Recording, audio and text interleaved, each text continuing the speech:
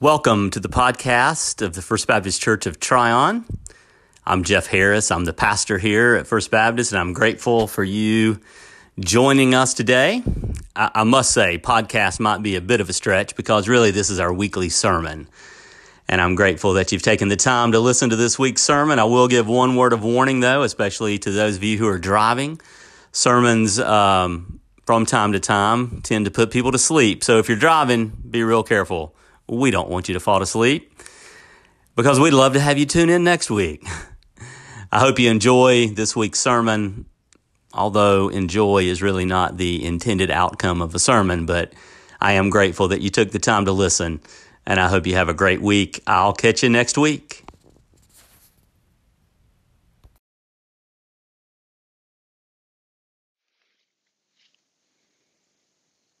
Welcome to First Baptist Church of Tryon.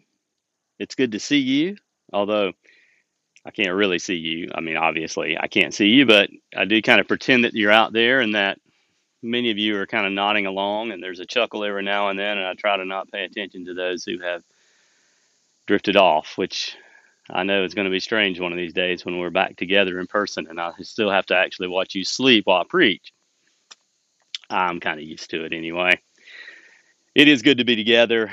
And I want to remind you that we worship together on Zoom at 11 a.m. on Sunday mornings. You can find information about that and other events in the life of First Baptist Tryon in the description link that's below this video. Our scripture text comes from Romans 13. Owe no one anything except to love one another. For the one who loves another has fulfilled the law. The commandments, you shall not commit adultery, you shall not murder, you shall not steal, you shall not covet, and any other commandment are summed up in this word: love your neighbor as yourself. Love does no wrong to a neighbor. Therefore, love is the fulfilling of the law. Besides this, you know what time it is, how it is now the moment for you to wake from sleep. For salvation is nearer to us now than when we became believers. The night is far gone, the day is near. Let us then lay aside the works of darkness and put on the armor of light. Let us live honorably as in the day, not in reveling and drunkenness, not in debauchery and licentiousness, not in quarreling or jealousy. Instead, put on the Lord Jesus Christ and make no provision for the flesh to gratify its desires. The word of the Lord. Less is more. It's almost always true that less is more. Probably not true when it comes to fly rods and maybe other kinds of outdoor gear or toys, right? But mostly less is more. Simple is almost always better than complicated. Especially when someone can make that which is complicated into something that is simple and easy to understand. That's a sign of good work. You take all of this more and you move it into less in a way so that people can understand.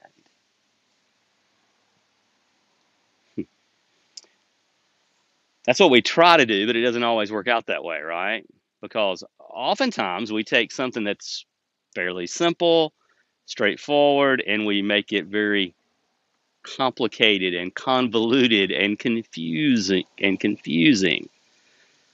Sometimes we ministers are especially good at this, right? We'll throw in one of those $5 theological words to dress things up a bit or maybe try to impress a bit. And instead of clarifying, we just end up confusing.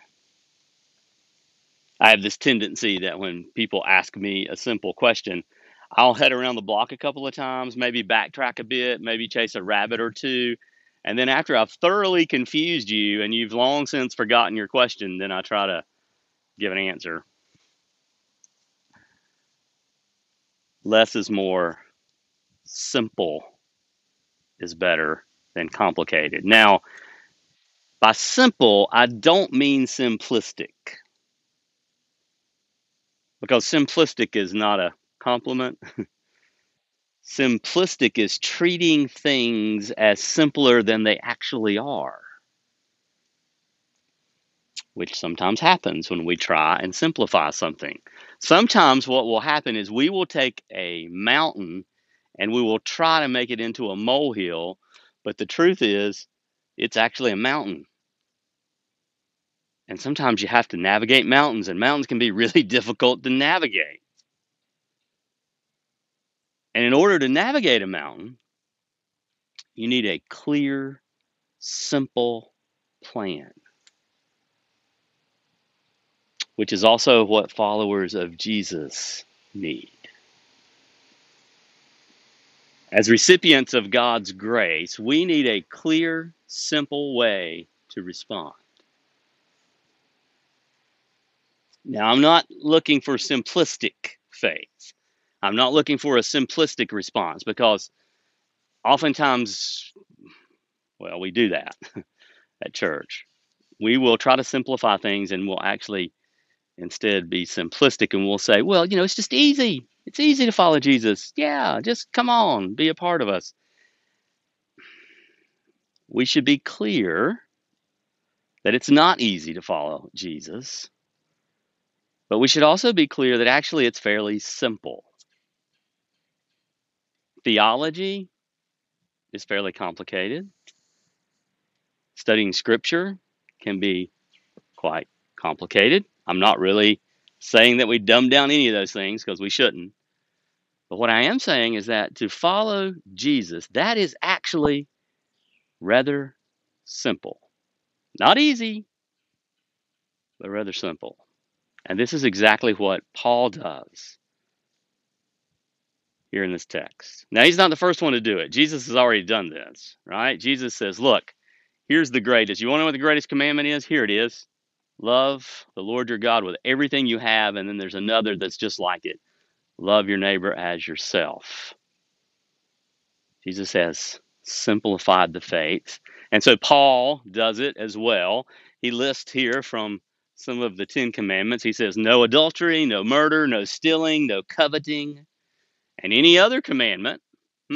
Or to say it differently, you could say it this way. All other commandments are summed up this way. Love your neighbor as yourself. There are 613 commandments in the Old Testament. 613. That's a lot. I can't come close to remembering, I don't know, a tenth of those. But I can remember one.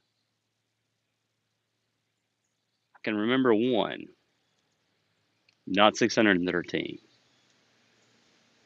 In fact, if I have a long list of rules to follow, then I'll tell you what I'm likely to do. If there's this long list of rules, I am very likely to read through those list of rules to see what's been left out. Because there's always something that's been left out, right?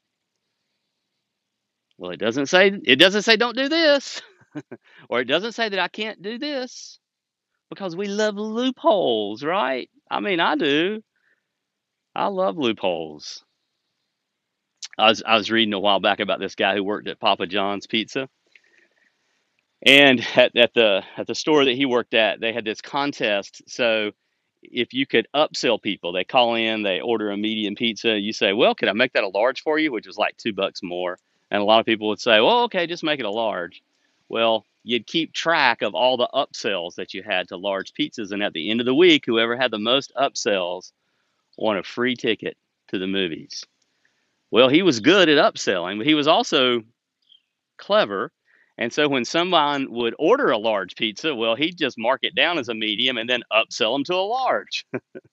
Because, well, that's what they wanted anyway. He's not hurting the customer, and he's only helping himself, although he's hurting all those other workers who are trying to actually be honest and ethical in the way that they're participating in this contest. But here's the deal. He won every single week. He said as long as he worked at that Papa John's, he won the movie ticket every every single week, and no one ever figured out what he was doing because he'd figured out this little loophole. Have you ever been shopping online and you want free shipping, but you're like $15 away? And they know what they're doing, right? They know what they're doing, and sure enough, you'll buy a little more so you'll hit the $50 mark or whatever, so you can get free shipping. But if they have free returns, and most of the time they do, well, you just go ahead and you add the extra $15 in there, right?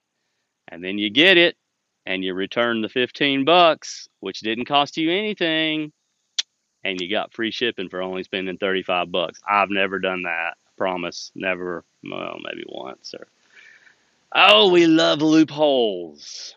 We love loopholes. And if you have 613 commandments, you know there are some things that are not covered, and we try to exploit that. Well, it didn't say to not do this. And so Paul puts it as simply as can be said. Love your neighbor as yourself. That's it. That's the basis of all these commandments. I remember as a kid oftentimes thinking that, man, there's a lot of rules in the Bible. And then I remembered as a teenager, I thought, gosh, these things are kind of arbitrary, right? There's just this long list of don't do this and do this and don't do that. But the thing is, they're not arbitrary because love was at the basis of all of those commandments. Love is the fulfilling of the law. And if we need clarification on what love is, because, well, we do, our culture constantly misuses the word. We think it's some kind of feeling or emotion, and we mainly think of it in that kind of romantic context or whatever, but that's not remotely close to what the word really means. I love the way that Paul clarifies it. Love does no wrong to a neighbor. Now, there are some things that we could do that would help them flourish, that would help their well-being, but at the very least, he says, it does no wrong. And here's the deal. We know what that means. You know it. I know we can justify all kinds of things because not only do we love to look for loopholes, but we can justify all kinds of behavior. Well, they had it coming to them. Well, they had, well, that's what they did to me. Love does no wrong to a neighbor. You don't wrong them. You treat them right. You treat them like they are someone you love. Or put it this way. The people that you really, really love, these people who are the ones that you hold most dear and precious, the way you treat them, that's how you treat everyone else. And if you do that, you'll actually love them. Because that's what it means to love. It's the way we treat other people. It's an action. It's a verb. Oh, you may not feel like it.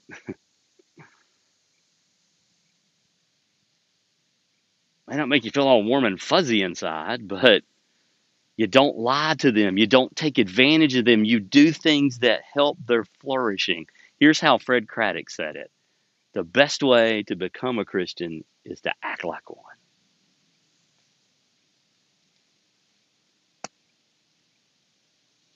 Fake it till you make it. That's kind of a terrible cliche, but that's how you do it.